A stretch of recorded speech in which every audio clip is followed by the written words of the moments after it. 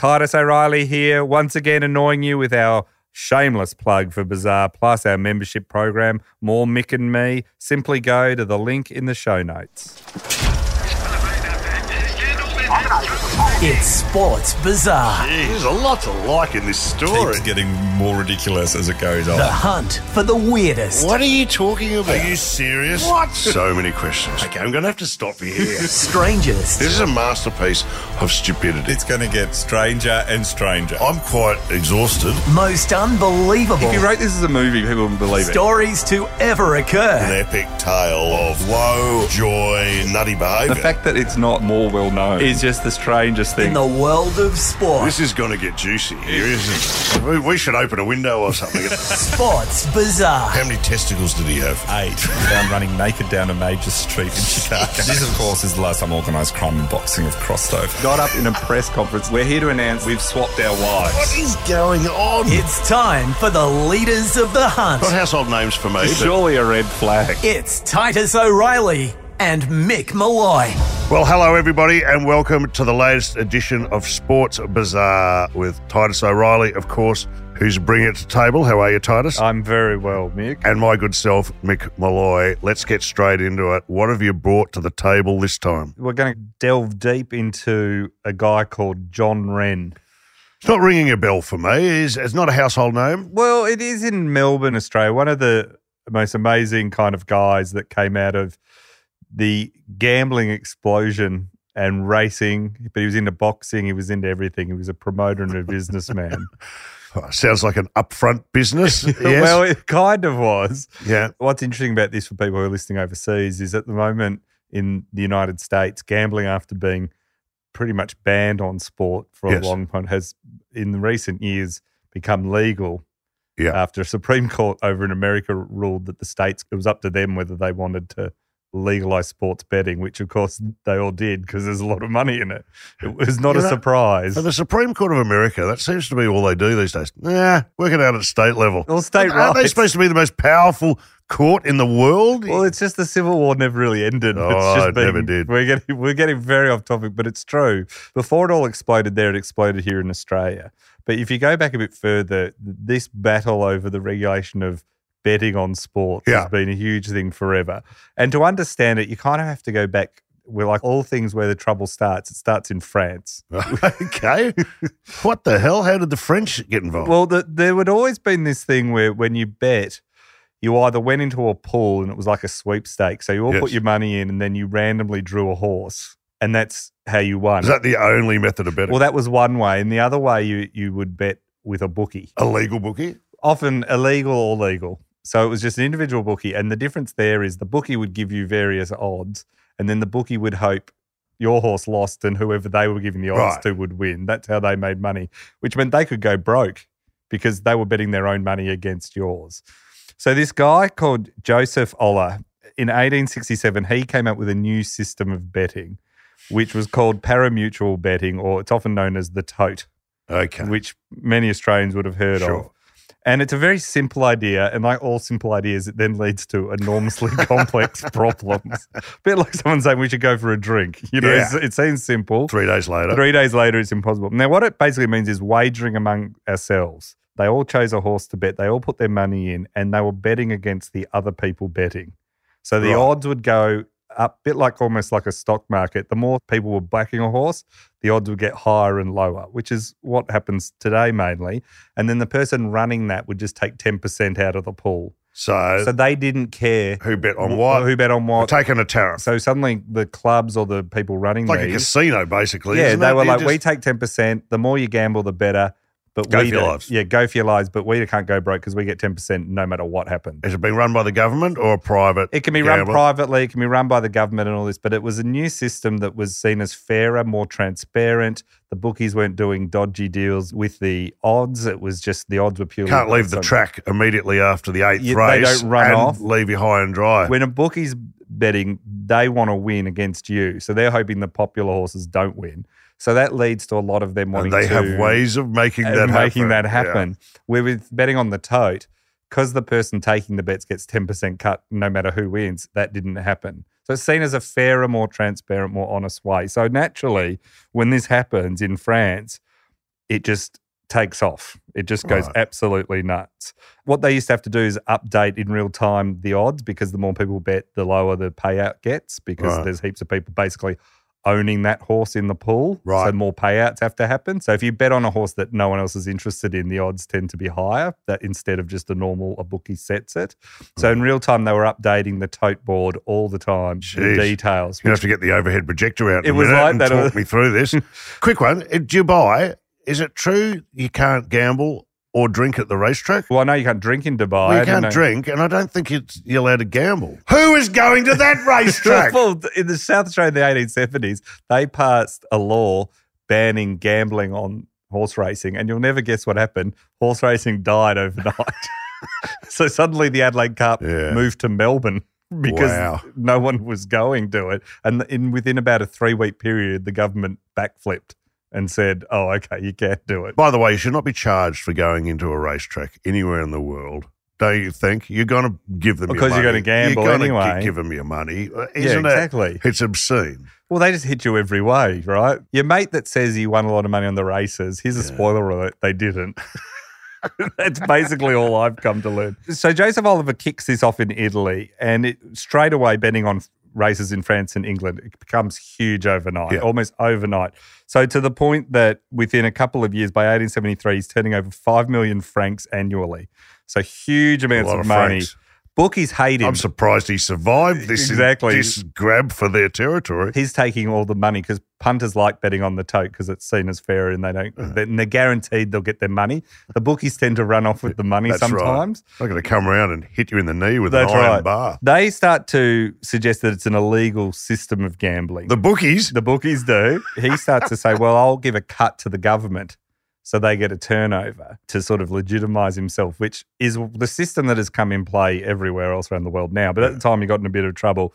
He actually got sent to 18 days in prison for it all. He got vindicated because the government decided, once the bookies had complained a lot, that the French government decided they hated the bookies more and got him back to run the whole gambling system for France, right?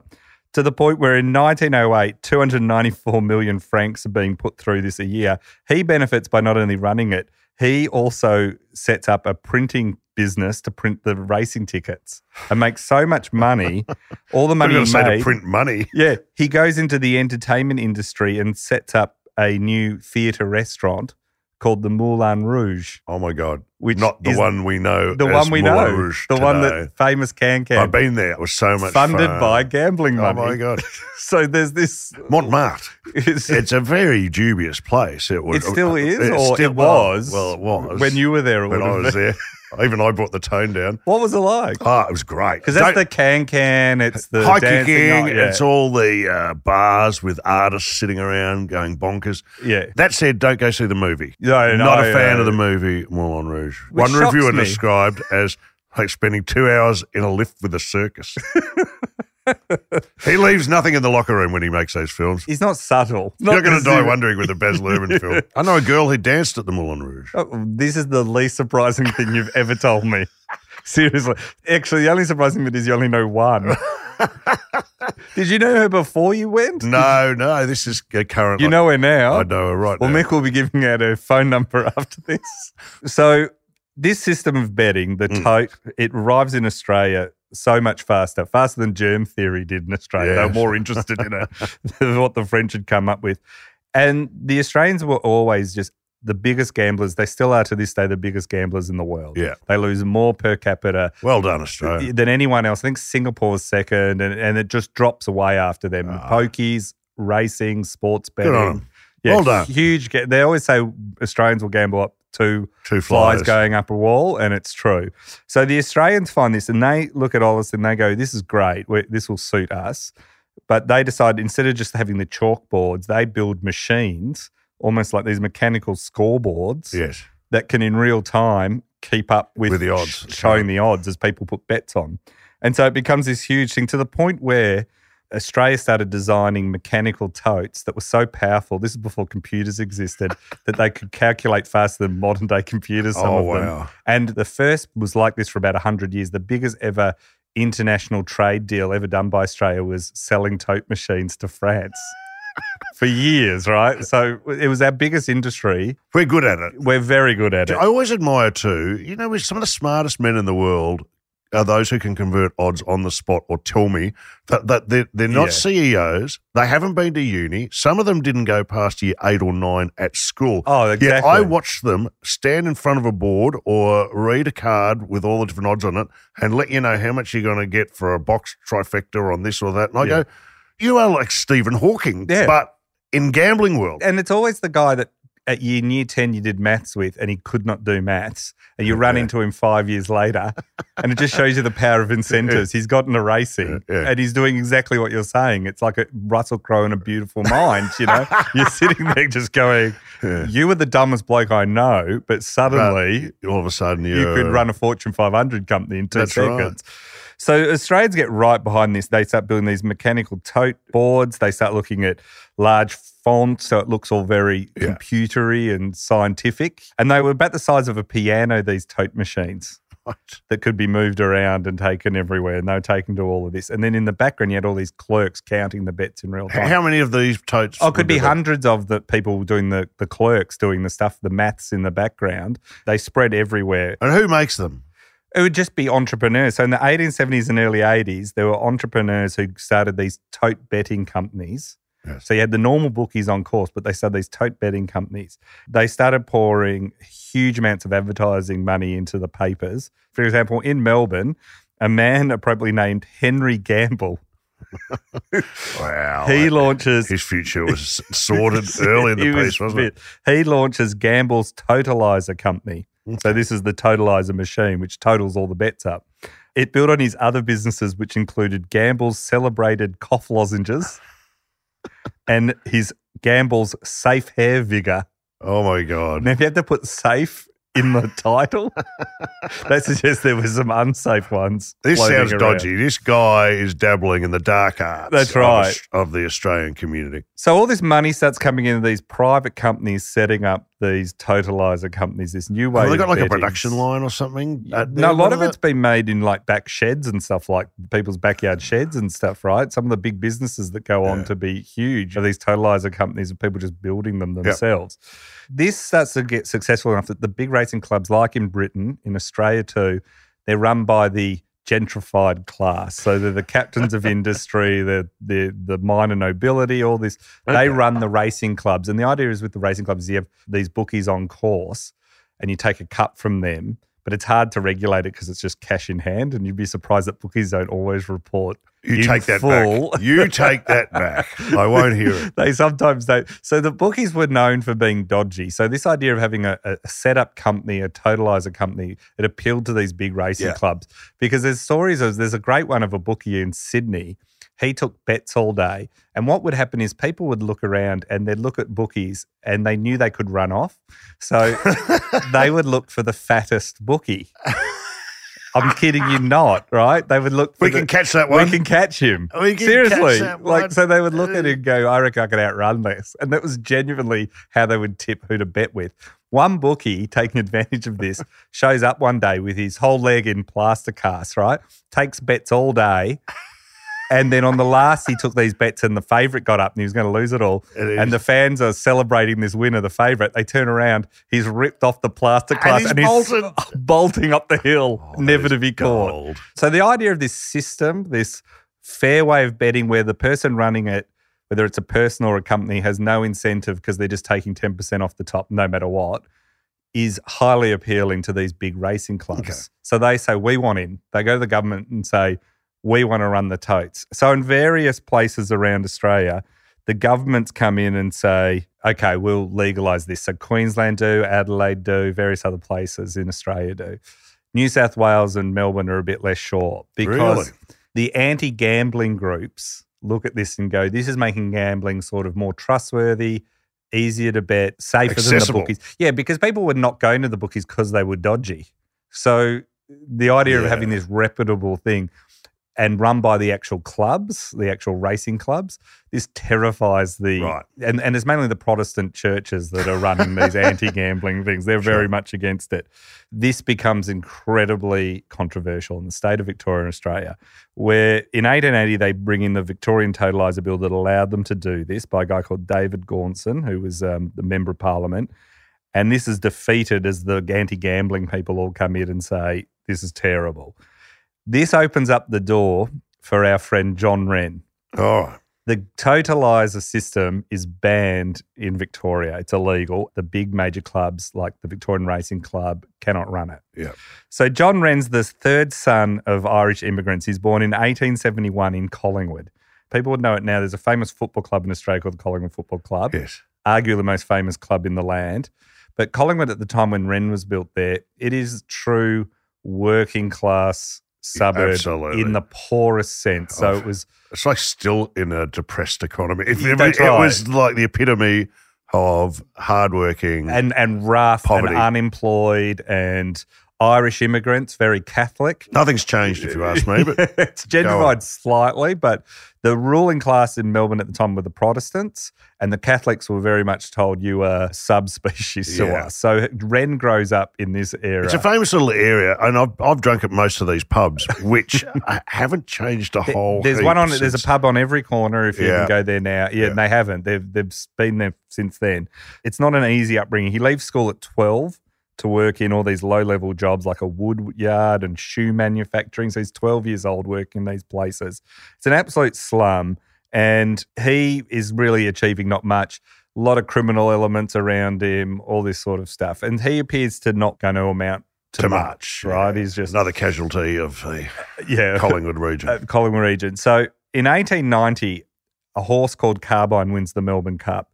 And Wren, and this is where the legend starts, Wren bets big on this horse. He saves up all the money he does have. He's unemployed at the time, and it's a depression. Goes all in. And it's a depression in 1890s in Australia. He goes all in, and he wins £180. Right, give us a sense of what that is. Oh, that's a couple of grand these days, It's quite a few grand, so thousands of dollars. So he uses this as a stake to start betting, to become a bookie. Has this been an ambition of his for a while? I think he's got no job, no prospects. He's a Catholic working class guy who no one wants to hire. There's no jobs around, and he's got some money. So he thinks, and he likes gambling. So he says, I'll start taking some things. In 1893, just after the Totaliser Bill's been shot down and is illegal, he decides that what he will do is open a tote in Collingwood.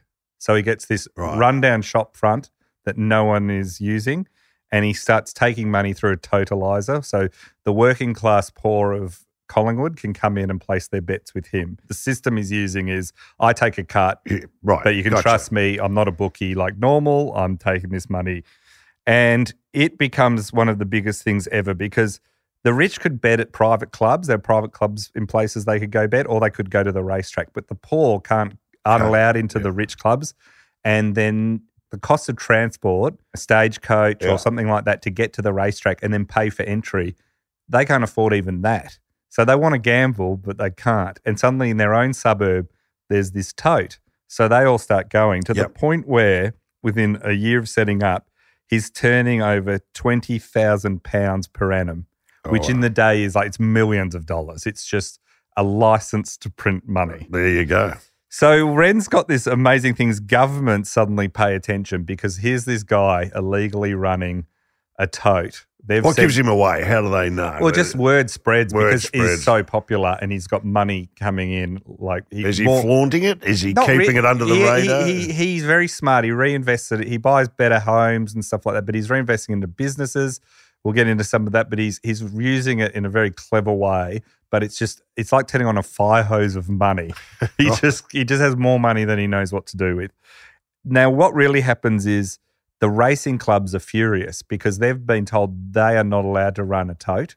And because they're all law-abiding, this Catholic from Collingwood is running one illegally. They can't run it illegally because they're too respected and too regulated by government. Yeah, so they're not getting any money. And Wren is bringing in so much money, it's affecting their gambling revenue. So they go to the government, you got to shut this guy down. This is ridiculous. Yeah. How hard is it to shut him down? Well, it turns out to be almost impossible. So I like this guy. Tell me he turns out to be a good guy. well, he's an interesting guy in many ways. They start raiding him time and time again, the police. They're told by the government, you have to shut this down. So they raid him. The problem is police aren't in on it? They're not getting a cut? They're not getting a cut because the police and the Collingwood suburb do not get along. It is like the Americans going into Fallujah, right? Seriously, like no one talks to coppers. No one wants them to be there. But I'm aware of two-up games in Richmond and Carlton during the Second World War or round about that time where police would raid the two-up game, put them all in jail, where the two-up game would continue but with a cut going to the police. So later on when gambling... They've got an eye for this. Yeah, the starting price, the SP bookies that develop, and we might do an episode on these guys later on, which is sort of like what the bootleggers were in America during Prohibition, who spring up in Australia and run the illegal gambling later on. They are all paying off the police, but this is before even there's really got into that system. The police are very much working for the upper class and Protestants, and the Catholic working class Collingwood folks have nothing to do with the police and don't help them in any way. They start to raid them, and every time they raid them, going into this suburb, people just tip off the police are coming. They're coming. They've got a cockatoo. They call them cocky too. Yeah, cockies. So they got all these people watching and on the payroll, and the minute the police enter the suburb, which they have to do in force sometimes, by the time they make it all the way into where the tote is in this shop front, they raid it. It's literally empty. Now it's a haberdashery shop. That's right. What's up, officer? Can I help? So they raid it and they just keep finding it empty. So they get a bit more interested in how we're going to do this. And there's several reasons why I can't shut down. The first is just how anti-police the suburb is. Yes. So they don't have anyone helping. The second one is the law is not helping them. So they have to find evidence there on premises. And one of the problems is the defining law is very much like what is a gambling premise. So what they do is the minute they hear the police are coming, they just throw all the evidence into the houses next door to the tote, which they don't have warrants to search. This is gold. So the police can tell what they're doing, but they can't do anything under about the law, they're hamstrung. In the winter of 1893, the police decide to really ratchet this up. They are getting desperate. And they've raided it like dozens of times already, So they decide that they're going to do it, and they raid it 3 times, and each time is weirder than the others. They raid by approaching on 4-wheeler horse cabs. Police didn't have their own vehicles back then and used to catch cabs to murder scenes. Oh, my God. So it's not a normal police force yet. It's a proper police force, but it's not like there are now where they have their own, cars. Horses were expensive. Catch a cab. They would catch these wagon cabs. They'd pile the police in. They would move incredibly slowly. Imagine a cab driver going the long way to a murder scene just to bilk them for a few more bucks. There was no Uber. So they all jump in. These lumbering cabs full of like burly men, sometimes dressed not in police uniform, would come in. By the time they arrived, it was all done. It was all over. It was all over. So this was happening all the time. There was the horses would be straining because there were so many cops in the back. So it was and the Collingwood locals would just laugh as they went past. Look out. It was great entertainment for them. Here come the cabs. So they do it these 3 times. Each time, by the time they show up, no one there. And it's just dispiriting. And the government of the day are yelling at the police going, what are you doing? The top end of town's upset. Yeah, the Protestants are going bonkers. On the eve of the 1893 Melbourne Cup, which is the big race in Australia and one of the big races internationally. It's in the world now. It is. It was still pretty big at this stage. And these times, after this, they wait until the eve of the 1893 Melbourne Cup to try again. And this time there's an Inspector Connolly, and he gave up on the cabs. He went, I think we've got to give up on catching a cab. Yeah. We are going to march to the tote in 2 groups, one from the north and one from the west, and meet up. Well, that's going to take longer. Well, no, because the horses are so slow, right? So march. They will march, right? And we'll come from now. Amazingly, and maybe it was because it was Cup Eve and everyone was drinking, system of warning spies break down somewhere, and they get to the tote and they find 55 punters in there and a list of horse and other documentary evidence of betting. Okay. John Wren wasn't there, and he never was. He just never went there. Sure. But he got fined £50 all the same because his name was on it. He then changed the name to someone else pretty quickly after this. Yeah. But that didn't stop. They just opened the next day. Well, of course they like did. Nothing. They've got a £50 fine. Yeah, and it's the Melbourne Cup. So they're like, we'll just open the next day. So they open the next day, but this time they begin to heavily fortify the shop. Okay. So it's an arms race between the defenders of the tote and the police trying to get in. So the brown shop it's on Johnson Street. It's suddenly got heavy timbers, iron struts, barbed wire, trapdoors leading into other properties. This is incredible. New entrances, so there's multiple entrances, and they set up more formal advanced outposts to spot approaching policemen so that they can't get caught. Yeah. So this sends a shock through them. Also, they decide that punters no longer will enter through the shop front, but through several buildings away through a series of connecting doors this is from a wood, and then go through a wood yard between the shop so that it doesn't look like there's people just going in the front door all the time. Brilliant. This is where they start throwing things in the fences over the thing, and the police are under enormous pressure once again. So they have the idea of hiring a squad of officers, and they hire a hay cart and bury the police in the hay cart. In the hay cart. Okay, now they're undercover. Yeah. So now they are officially in the back of a hay cart covered in hay. Yeah, literally undercover. They're one cigarette away from total disaster, from annihilation. So the cart lumbers along the streets and no one can see there's police in it. It's no alarm bells are ringing? Well, not really, but they lumber along and they reach the back of the tote. And then to the amusement of those watching on, they then take quite a bit of time extracting them from the hay because hay's quite heavy. And then they spend time finding in the hay the axes and crowbars and battering rams they've brought with them because to get in. And this takes so long, by the time they get in, there's no one in there. So even this doesn't work. The cops aren't really impressing me. No. With their foresight, their energy. No, they're not doing well. No, and then on top of this is making Wren this folk hero. So Wren starts in Collingwood. He's letting people bet and they think that the fact they're not allowed to bet is one rule for the rich, one rule for the poor. So their betting is a matter of pride and principle. And the fact that we're just doing what the rich people are allowed to do. Yeah. And the life's up against us and they won't even let us have this. Yeah. So Wren is a hero, but then like all these heroes, because he keeps making the police and the government look stupid, they just love him, right? He's just one of the most popular. He starts pouring all his money into boxing rings and boxing competitions. He starts running all these other cycling races. So he starts putting into legitimate sports as well. He builds Festival Hall, which is a famous... Oh, that's a landmark. Landmark. Still exists today in Melbourne. Yeah. Bands play there all the time. Oh. It was the mecca of boxing. Saw the Sex Pistols there. Yeah. I did. I saw REM there. Yeah, I seen Radiohead there. And so everyone plays there. He would be appalled. It's owned by some Christian fellowship today. Yes, it got sold by his family to this Christian fellowship group or one of the Pentecostal churches. Yeah. We should send the cops down there. we should get a hay cart and send the cops down to Festival Hall. In a way that the churches win eventually. It just take them about 80 years later. Can I ask, he's not involved in any other underworld criminal activity? We'll get into some of this because there's people that believe he was, but there's others that think that a lot of that was just dumped on him by the Protestant forces and that to dirty him up. I mean, there's no doubt running the tote is illegal. And I'm sure he had people working for him who knew how to henchmen. Who knew to handle things, he knew right? Some heavies. Yeah, he's up against the bookies and the government, so it's unlikely that he was completely a clean skin. Yeah. He becomes this hero to the working class, but then he becomes an even bigger and greater symbol of the evilness of gambling to the anti-gambling that are tied up with the churches and tied up with the Protestant ruling class. They start to see him as the devil personified, where, before that there wasn't someone to focus their dislike on. Right. So the police decide, we've got to do more and we've got to do more. We want you to try and close the loop in Parliament around adjoining properties so that we can search them too.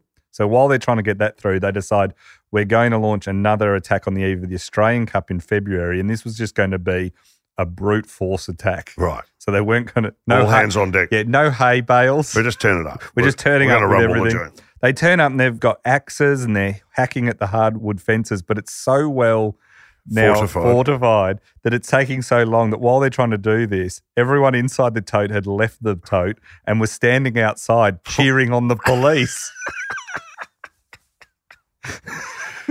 So you're doing a good job, fellas. Yeah, so they're literally doing it. You missed a bit. Yeah, they're just going, come on, faster, go. You can get knowing it's empty, and they were the ones that were just inside. I mean, they're having a ball. Like, they are having the greatest time.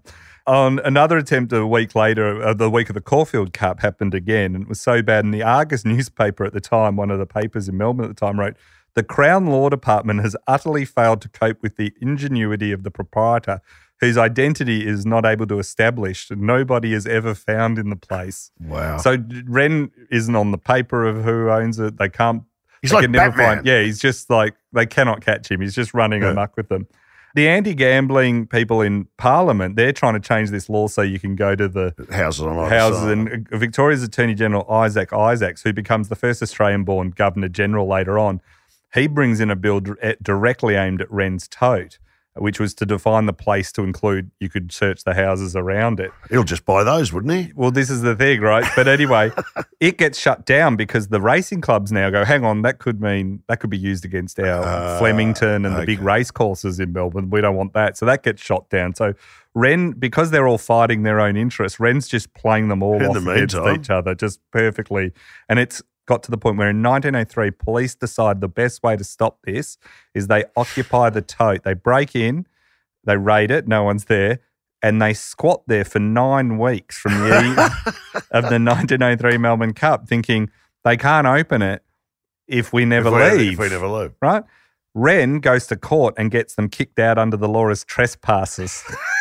The police get kicked out as trespassers. Call the cabs. The cops have got to go. At this point, the police basically give up. So the VRC, the Victorian Racing Committee, which is owns Flemington Racecourse, which is the big racetrack. Still to this day. Runs the Melbourne Cup and the Spring Racing Carnival in Australia, which is, if you're not from Australia, you know, it's 100,000 people on track for 4 days. Huge interest. The Melbourne Cup's called the race that stops the nation. It's a public holiday in Melbourne. It's the only place in the world where a horse race is literally a public holiday. In a city that's famous for sporting events. It's possibly the most famous. It's amazing. And the carnival, the spring carnival is just... It's huge. So they're bucket list stuff. They still hate him because they can't operate a totalizer. Yes. He can. He's taking all their money. People aren't going to the course because they can just bet with him. He just keeps benefiting from this. They get together in 1905. This is after a couple of years after the raids have died down a bit because they've all just given up on it.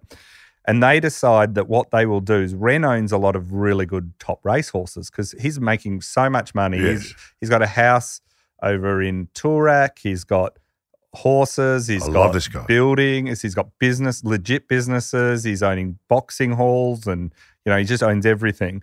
And he just keeps putting his money into things. They decide, well, one way we can get to him is we will ban his horses from the Caulfield Cup and the Spring Carnival. Crikey. We'll just outrage him. Do they need grounds for this or can they just say? They don't even give a reason why. They just say he's banned. And straight away, this is a massive public scandal because he's so popular with the working class. The man of the people. The man of the people.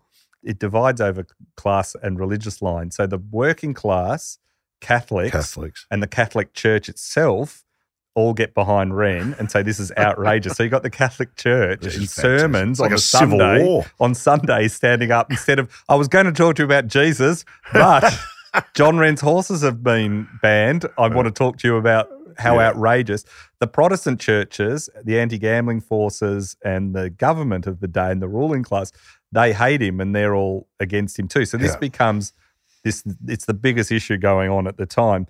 The clubs refuse to answer when the media asks them, why have you banned it? Wren decides, well, what I'll do is I'll lease my horses to a trainer called Frank Musgrave for the spring. So he's just always like, I'll just go around this. They instantly ban Musgrave as well.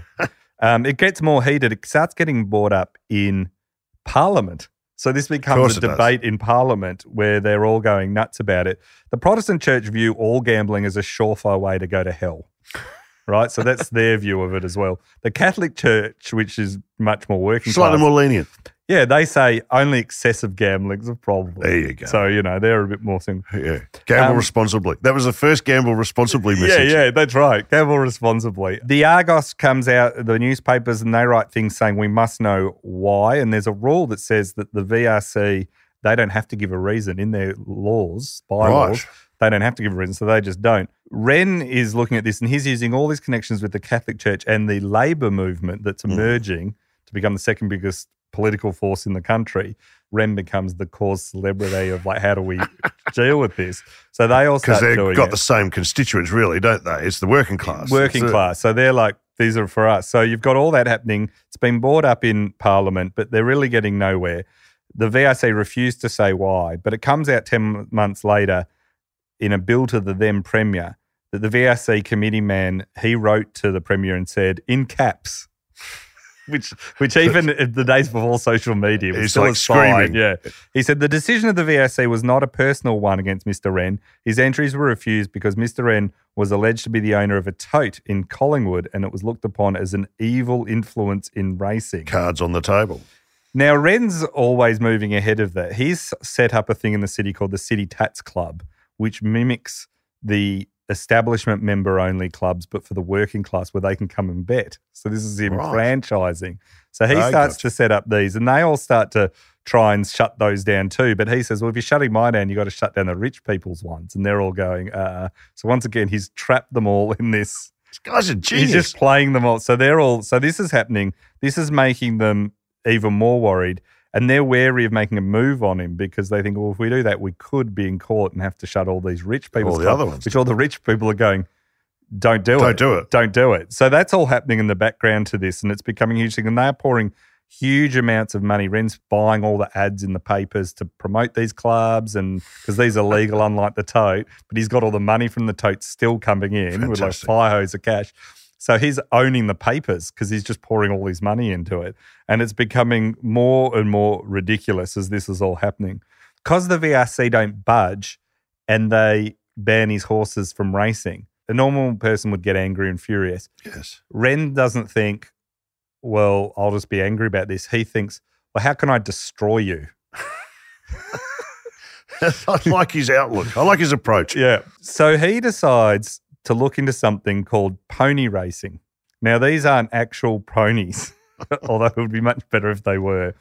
There was a few examples of this that had already started, which is where... Pony racing. They called it the ponies, of pony racing, and it's horse racing, but instead of thoroughbreds, you're using horses that are about 14.2 hands is the top limit. So that's about 1.44 metres high for not... So they're smaller than thoroughbred horses. They're not quite ponies, but they're just smaller horses. They're not as well bred and everything, but they're quite popular. And there'd been major racing clubs formed around this. And the established clubs like the VRC, they didn't like them because they're run by committees of rich guys who don't need to get rich. Yes. And all the money made by the clubs goes back into the club. Right. These pony races are called proprietary racing, which is where a company is set up by someone and all the money made on the racetrack goes to the owner. It doesn't go back to the racing or the government or a pool. And Croxton Park in Northcote had one in 1869, which was the first. And they were always close to poor suburbs. They were aimed at the working man and a heavy focus just on the gambling. So you got to remember back in these days, racing clubs argued that by breeding horses well, you were helping the blood stock by better genes, the blood stock in the country for the military of horses, which was still being used a lot, that became less and less important as cars came along. But at the time, it was seen as a legitimate national security issue, right? So they would argue where the ponies were just like, no, we're just racing whatever horse we can get our hands on. That's just pure entertainment. Like where there might be 8 horse races in a day at the thoroughbred clubs, there might be 20, so you could bet more and the bets would be lower. Anything for the Shetlands? Why have the Shetlands never been raced? That's what I think is where they... Well, occasionally they put some kids on the Shetlands. Don't tell me that's what John Wren's going to do next. Yeah, that's right. They put kids on Shetlands, did you say? Sometimes if you go to the races, they'll have a joke race and it will be kids on Shetland ponies. It's great until the screen gets pulled up. I'd like to see that. Yeah, no, it's well worth. They used to have, we can find the photos of this, monkeys on the back of greyhounds. And that was what happened during the war, did it not? Because all the horses so that's what otherwise they do. Put. And Australians still bet on them. And do you know why they stopped it? Because the monkeys used to get competitive and attack each other while on the greyhounds. Why is that not just a demonstration race before the Melbourne Cup? Let's just have so much better. Monkeys on greyhounds. Yeah, it's exactly what you want. Are the monkeys dressed as humans? You know, they sometimes dress them up or give them cigarettes. Silks on like a jockey. So cute. Were they smoking like the ones in the posters? No, I don't know if they did, but I'd love that. We're a chimp with a nappy. We're just wearing the nappy, riding a greyhound. The RSPCA would be all over this in 2 seconds. Eating a banana? Killjoys. So Wren decides, well, if I'm being shut out of traditional, I'm still going to take the bets through my clubs and through the tote, but I'm going to try and bankrupt circuit. them. So I'll set up it's a bit like with Kerry Packer did with World Series Cricket. Greg Norman and the Saudis are doing with golf now. Yeah. It's like if you can't join them, I've got a rebel competition. Yeah, so he sets up. What were the impediments to that? Is there none at the start. No legal? No, at the start, within 4 months of his horses being banned, he buys 3 race courses. This is how much money he's got: Ascot, Richmond, and Fitzroy, which are now all mainly housing estates. But at the time, they were in a city. So he's shut down from that. He opens up that. And this is where I don't think he's really a true criminal, right? He pours a huge amount of money to reinvigorate and organise the pony racing and make it fair and easy for people to bet, but with confidence that it's not a dodgy place to go. Many of the pony courses had been run really badly, terrible facilities, no prize money, and the criminal elements ran it. He chases off the criminal elements, which suggests he had his own criminal elements. May have had a bit of muscle behind him. Bit of muscle behind it. He starts investing. So he spends, this is just the mind-boggling amount of money. He had £24,000 on just improving the Richmond race course. He lifted the prize money for the owners. He lowered admission fees. He offered cheap horse cad rides to the course. He let ladies come in handy for the cops if they need to raid him. The cops he let ladies in for less than half price and, of course, got rid of all the criminals. And the VRC look on in horror because suddenly pony racing, which had been this dodgy sideshow, because it annoyed Wren, it's suddenly like this legit, easier to get to, cheaper, bigger prize money. Family day, bring the girls, get in the cab, half price. I'll take you there. I'll look after you. I'll put on the show.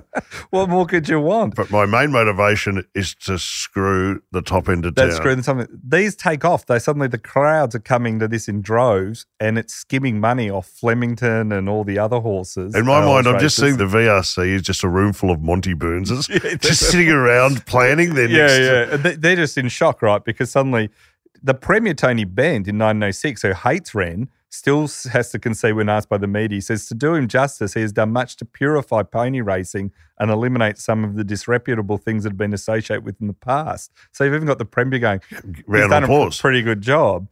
And so Wren is just he's already an excellent promoter of cycling boxing and gambling. He's got the best wagering business in Australia. And they've taken him on and he has just ran them a mile away. Yeah. And then he announces the prize money will go up on all his races. So at Ascot, it goes to £3,000, which considering only the Melbourne Cup had 6,000. So he's like, for just a normal race. He's pouring huge amounts. They're spitting in their port, the VRC. They can't believe that this has gone to this way. And it's just absolutely killing their business to the point where Wren then starts buying all the proprietary racetracks, the pony races up in Queensland. He buys Albion Park, Dagon course at Sandgate, Bandama course at Ipswich, and he all registers under the Queensland turf rules up there and is allowed, and he grows it to the point where he also he owns every racecourse in Queensland except Eagle Farm by the early 1920s. This is brilliant. So he's conquering them in Victoria. He's taken on Queensland. He's got all of He knows his crowd well, doesn't he? He just knows what to do. He's a very slick operator, you know. The establishment decide we have to shut down the pony races. We started with the tote, we poked the bear, and we're in a much worse situation than we were when we started. So it's just getting worse, right? So what do they do? They decide, one, that the money being sucked out of their pockets going into this is so big that Randwick and Flemington are really starting to struggle. On the ropes. The other thing is they see their right as these clubs, it's a birthright to oversee racing. Like this upstart, they cannot believe. So they say things like, it's the sport of kings. It's, you know, it's not the sport of unemployed trench diggers. Right, that's their view. And they also say he's not putting money back into the industry. It's going to him as a profit, right? That sounds like a furphy. Well, but that's what they're saying. Adrian Knox, who was the chairman of the Australian Jockey Club, he said it is his avowed object to suppress pony racing, and he described the horses as useless brutes and the punters as loafing men.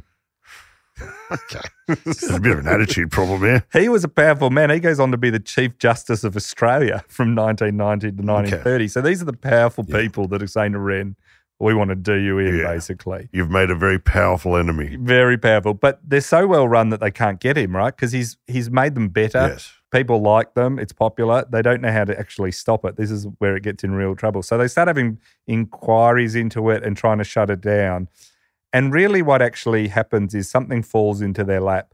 All the anti-gambling forces in Australia have basically gathered and focused on this one man, John Wren. And all of a sudden, not at one of his courses, but in Flemington, in 1906, the 14th of July, a bookmaker named Donald McLeod, he turns up and he intends to take action only on the main race of that day at Flemington, which was the Grand National Steeplechase. But the punters say to him, we're desperate to bet on a horse named Lady Doris in the first race. McLeod thinks they're nuts, like Lady Doris is not going to win. So he takes all their bets.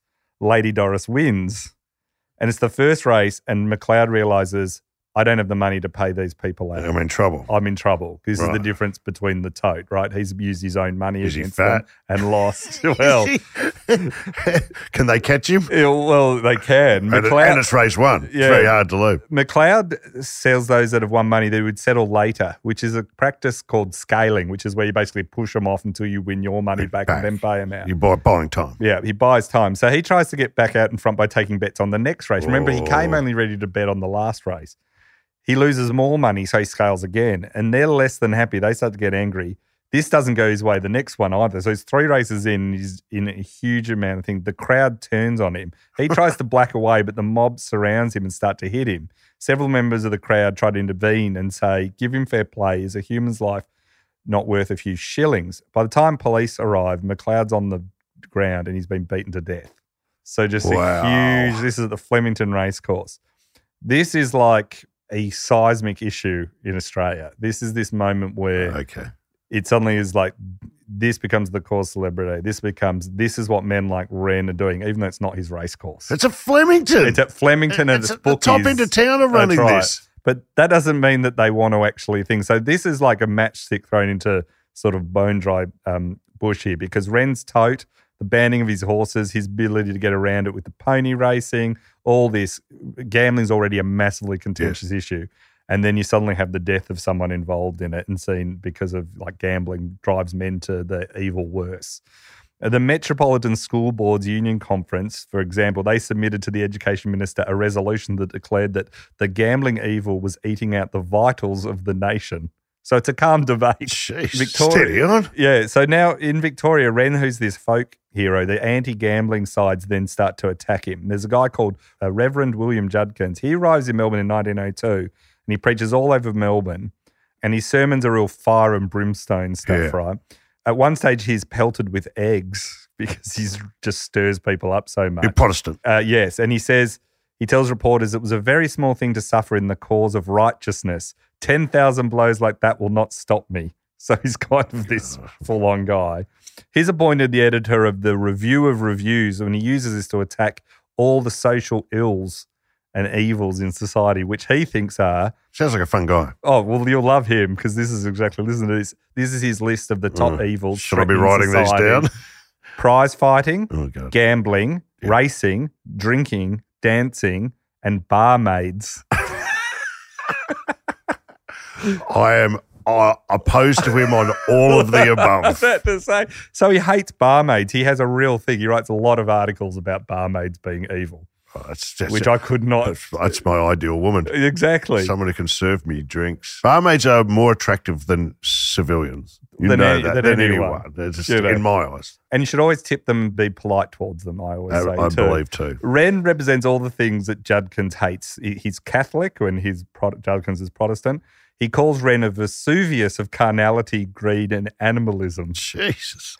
So the funny bit is Wren and Judkins look very similar to each other, and people always mistake Judkins for Wren and come up and wish him well. Oh, it's a great story, like twins separated at birth or something. So he attacks Wren at every opportunity, and he accuses him of criminal connections, undue influence over the government, and running illegal betting operations, which The criminal connections are probably the only one you could say are not as true as the others. He did have a lot of through the Labor Party in the Catholic Church, and he was rich. He had a lot of power, and he did run an illegal betting organisation. He would argue because the rules were stacked against poor people. There's another Methodist minister, Henry Worrell, who shows up at this time too. He'd been working in Fiji, and he had a deep hatred for Catholicism. In 1899, he'd been transferred to Tasmania after his missionary work, and he said it was like putting a dreadnought battleship in a duck pond. So he thinks he's amazing. He rails against all sorts of things, and he gets named in both the Bulletin and the Truth newspaper as Wowser Worrell, or Warrior, they call him. They all just bag him because he's against everything. So Judkins and Worrell, they get in a bit of a competition of trying to take Wren down with each other, but they both want the credit. And then you suddenly have this death of McLeod, the bookmaker, that gives them the perfect opportunity to really ramp this up. I'm flabbergasted by this because it happens under the auspices of the VRC. I would have thought Wren would come out and go, oh, and I'm the bad guy. Have a look at what these guys are running. Guys are doing. Come to the ponies. Yeah, but they don't care about that. They just say they're attacking the big clubs too, but the big clubs are a bit more, politically covered. Protestants. And they're Protestants. So on the day after the death of McLeod, Judkins rises at his church to deliver a sermon. He denounces the evil of gambling and the government's inaction. He says, there is a body lying in the morgue today with face all red and blue and purple, murdered all because of this evil. Who did it? The gamblers did it. So it's that sort of language. Worrell also responds. He does a sermon in Bendigo. He calls the sermon, Who Slaughtered the Body and Murdered the Soul of Donald McLeod. So they're very... That sounds like a fun day out at the church. Yeah. He says that there are men sitting in our Houses of Parliament on whose hands blood will rest. It is a nonsense to pretend to be powerless to stop the scourge of gambling. So he says there's blood in their hands for the government. He then attacks the racing minister and the Attorney General, and they get very annoyed with this. And Thomas Bent, the Premier, says these sermons are so outrageous. He demands Worrell appear before Parliament to be censured. There you go. Now, do you think this is going to calm the situation? Worrell thinks this is my chance to be a great Christian martyr. I can rock up to Parliament and fight my cause, and if I get censored, it will be censured. Either way. I'll be a hero, right?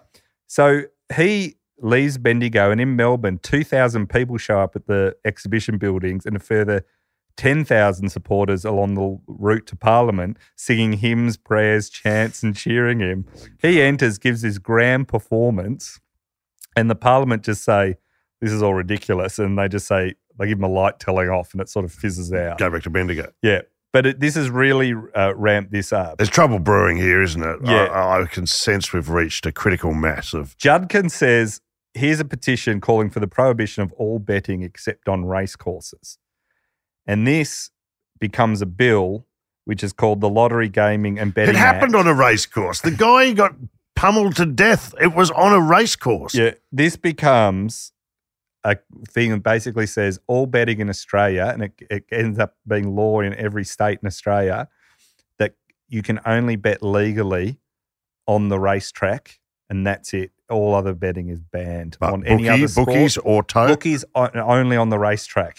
So this was in place up until sort of the TABs arrive in Australia in sort of the 60s, 70s. So this was a big law. It was completely banned on the back of this, and all because of this stuff. Wren, though, has some tricks. He tries to stop the laws getting through the Parliament. He's got his people trying to block it and stop it, but none of this really gets through. And eventually this gets through and gambling is banned everywhere. And finally, after all this, it gets to the point where Wren shuts down most of these things because he's made so much money, it's not becoming worth the hassle in Victoria anymore. And this is the high point of the anti-gambling lobbies thing. They have this all shut down. The 20s see the decline of proprietary racing because the gambling, you have to go there, it's so much harder, and just constant attacks all the time.